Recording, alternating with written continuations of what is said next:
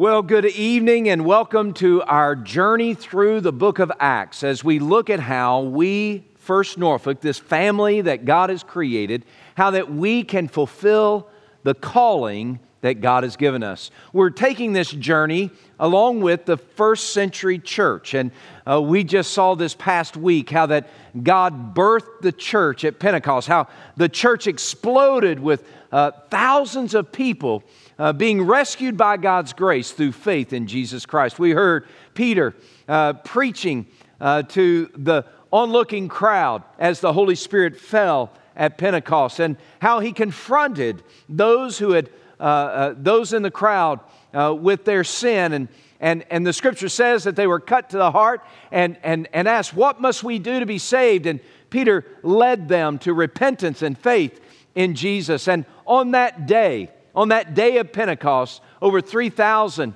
were baptized. What a beautiful picture of the church exploding. But what do you do when you have that kind of explosive growth? What do you do when the church grows with that kind of baptisms and so many new people? How does the church respond to that? Well, the church responds the way the church must always respond. Whether it's 2 people who have come to faith in Christ or 2,000 people who have come to faith in Christ, the church fulfills her calling when we disciple those who are saved. That's it. Friends, discipleship is core component to who we are as a church fulfilling our calling. You remember the calling is that we tell others about Jesus, tell them who Jesus is, be a witness for Him. And once we're a witness for Him, we need to continue to tell those who are saved who Jesus is and how He's shaping and forming their life. That's what Jesus was talking about in Matthew chapter 28. He said, beginning in verse 18, he says, "All authority has been given to me in heaven and earth. Therefore, as you go, make disciples of all nations, baptizing them in the name of the Father, Son, and the Holy Spirit, teaching them to observe all things that I have taught you. And behold, I'm with you always, even to the end of the age." Make disciples of all people. So here we have in Acts 2, beginning in verse 42, this discipleship process that is awakened in the first century church, and a discipleship process that I'm thankful is part of who we are as a church. Look at verse 42. It says, "And they continued steadfastly in the apostles' doctrine and fellowship, in the breaking of bread and in prayer." The church fulfills her calling when we disciple those who are saved. Now, discipleship, first and foremost, is persistence. We saw this verb used in verse 14 of chapter 1. They continued steadfastly. There in verse 14, they continued steadfastly in prayer. Here, they continued steadfastly in the apostles' doctrine, in fellowship, in breaking bread, and in prayer. That picture of continuing steadfastly is the picture of persistence. We are faithful to God's call upon our church when we are persistent to disciple others. Discipleship is persistence. We are ferociously committed to help those who come to faith in Jesus Christ to grow as followers of Christ. We are persistent to disciple. Now, that includes a persistence to preach and to teach the apostles' doctrine. Now, what is the apostles' doctrine? Well, you heard it in Matthew 28. He said, baptizing them in the name of the Father, Son, and the Holy Spirit, teaching them to observe everything that I've taught you. So as we look at the apostles' doctrine, by the way, part of my PhD is unraveling what apostles' doctrine is about. But apostles' doctrine is the teaching of Jesus. The teaching of Jesus is the summation of all the Old Testament, the fulfillment of all the Old Testament, and bringing it into the New. When we look at the apostles' doctrine, we're looking at what we know to be Scripture today.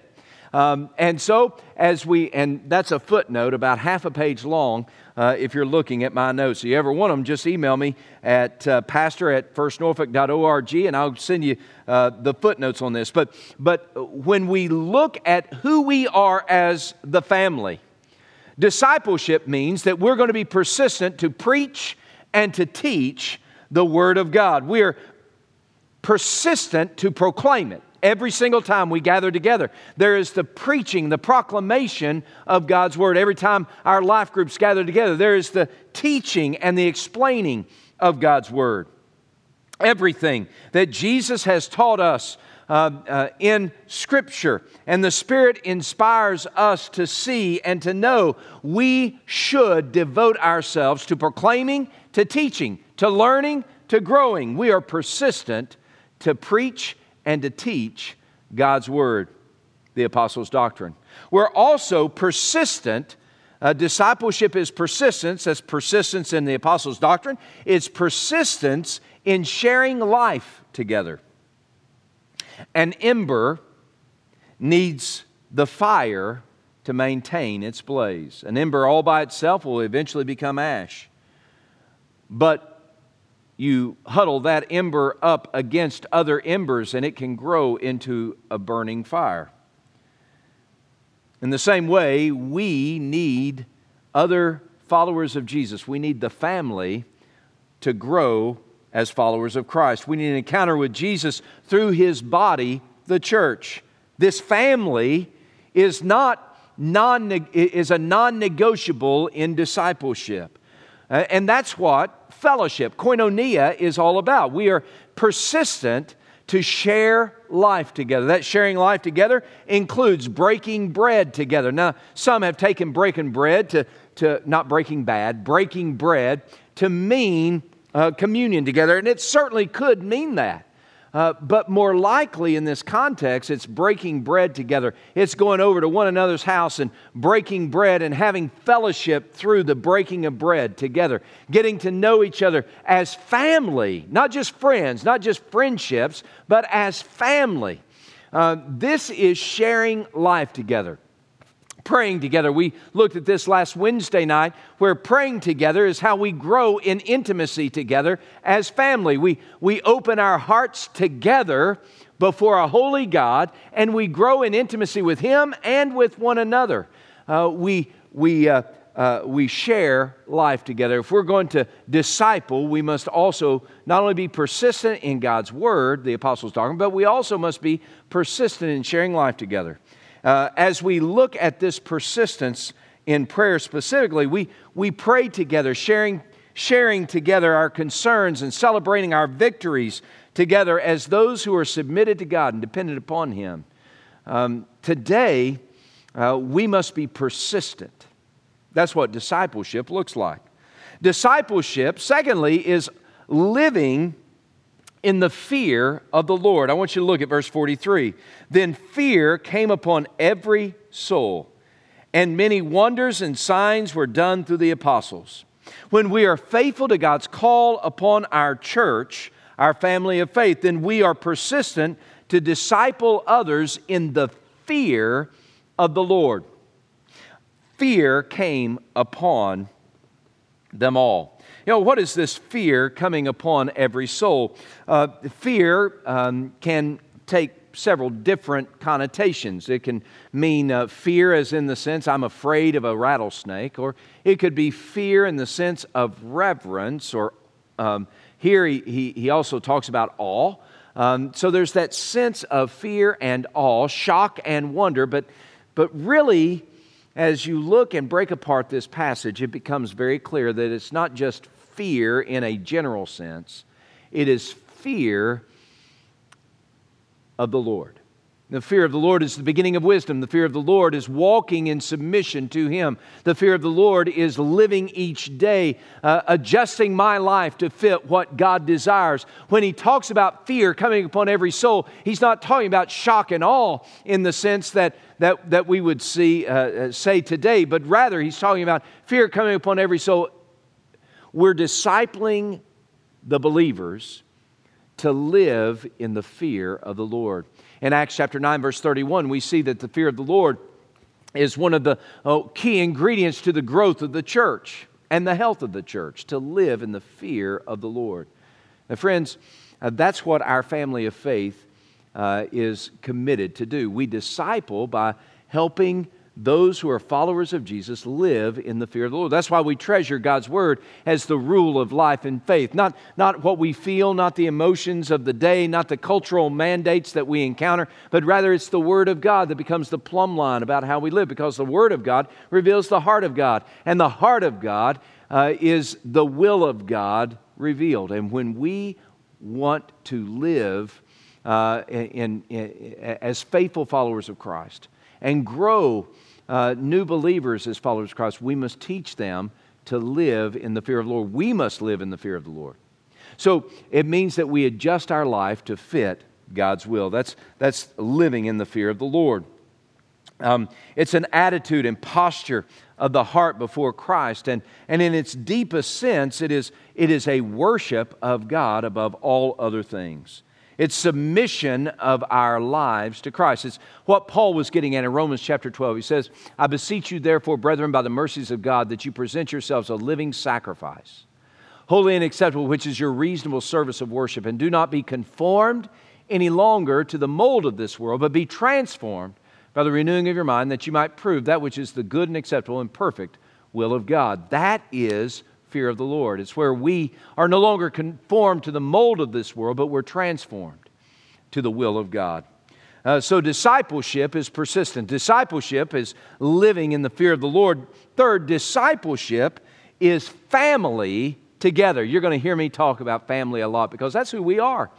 We don't need to view the church as an organization that we give our dues to and that we're part of today, but once they don't satisfy what we think our dues deserve, then we go off to a different organization. No, the church is family, and this is the loyalty that the church should have of its members, between its members. It's a family loyalty.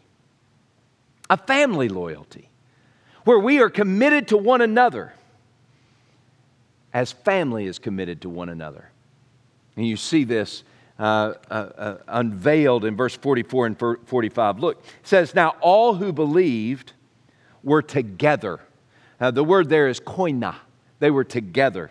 And they had all things in common, and sold their possessions and goods, and divided them among all as anyone had need.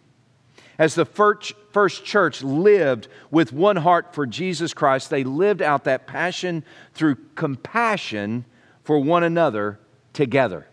Now, I want you to see the picture. Some have said this is socialism. It's not really socialism because what you have are people voluntarily giving, selling what they've got and laying it at the apostles' feet, and then the apostles taking what people have voluntarily given and supporting everybody else in the congregation. So that's not socialism. Socialism is where you demand everybody give stuff. But regardless, that's really not the point. The point is that the church was such a family that they saw a brother or sister in need, and they said, well, I've got a piece of property over here. I'm going to sell that piece of property. We're going to take some of that money, and we're going to help provide the groceries for Bill and Ted for the next 5 weeks. They said, that's what family does. It's not looking for a return. They weren't looking for a return on their investment. They were giving as brothers give to brothers, and sisters give to sisters, and fathers give to daughters, and sons and daughters give to care for their parents. This is family. And they took their possessions and they sold their possessions and they laid the proceeds at the apostles' feet, and they said, now, here, apostles, let's take care of one another. They were family together. Oh, that we, the church, would see each other as family like that. And I know that we do, but so often we get this view of church like it's an organization that I support financially and they should give me what I need. That's not church. That may be your idea of church, but that's not the biblical view of church. See, the biblical view of church is I bring my tithes and I bring my offerings to the Lord, and those tithes and offerings support the work and the ministry and the mission of the church, and I bring my offerings to the Lord, and those offerings provide help for those who are in need. And we do all this together because we're family together. Loyalty to family is bigger than loyalty to an organization, and that's the kind of relationship that we need to have at First Norfolk. Discipleship, well, the disciples that we desire to create are disciples that are family with us together. And by the way, nobody's taking roll on who's selling their possessions and laying it at the apostles' feet. Nobody's taking roll of that at First Norfolk.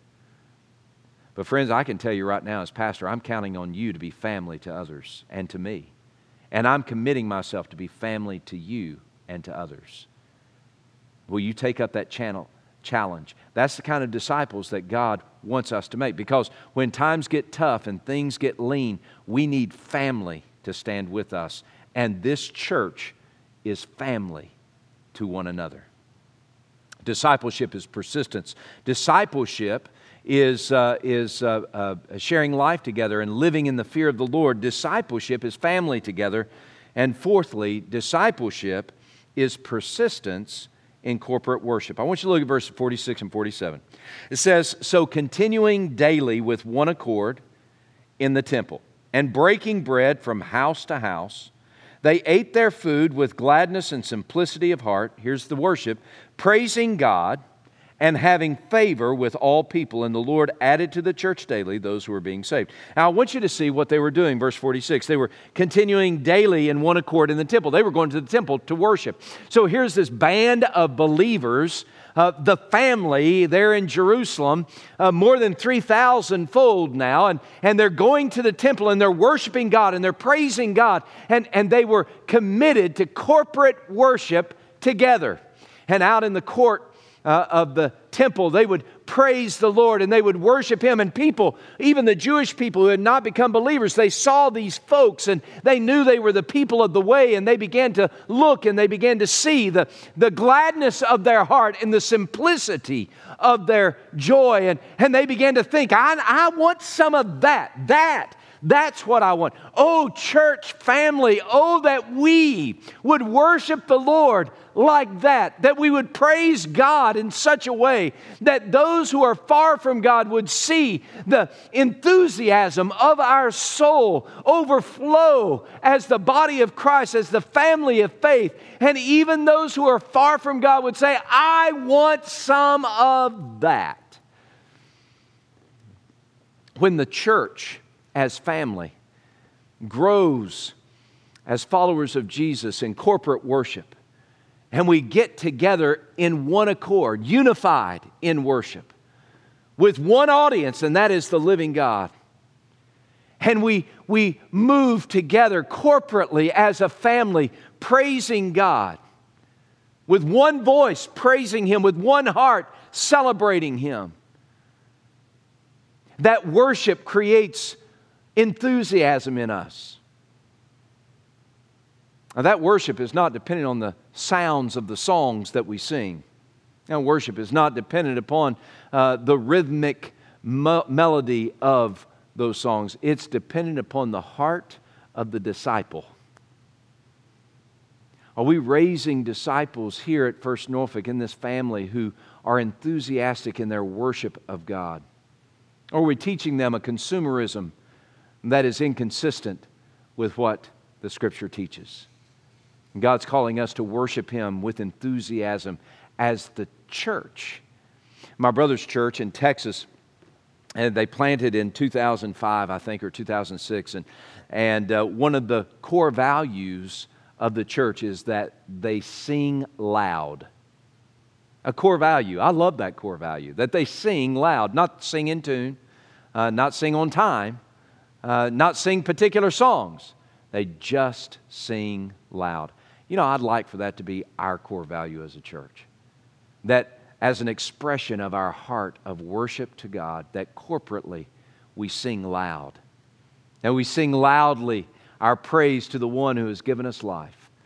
And that gladness of heart overflows so that we begin to have favor with all people. That picture of having favor with all people, it's not the last time we'll see it, but in this context, it's a picture of outsiders, people who are not followers of Christ, not part of the family.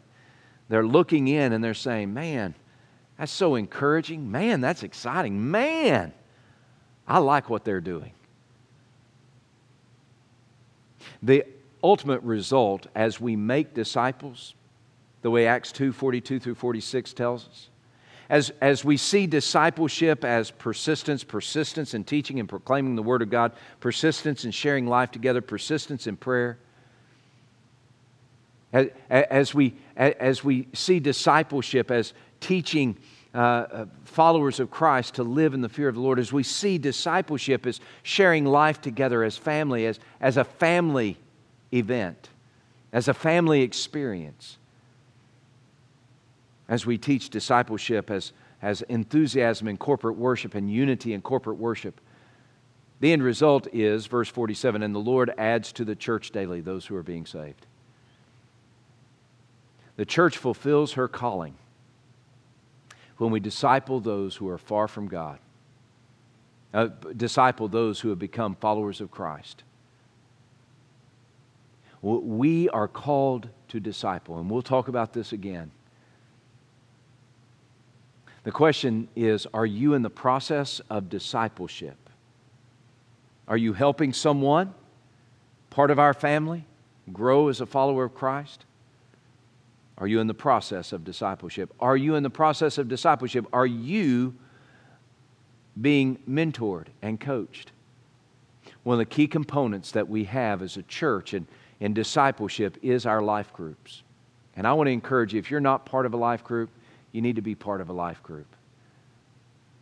We desire to help believers grow in their discipleship, to grow as followers of Christ, so that the Lord will add daily to this family of faith those who are being saved.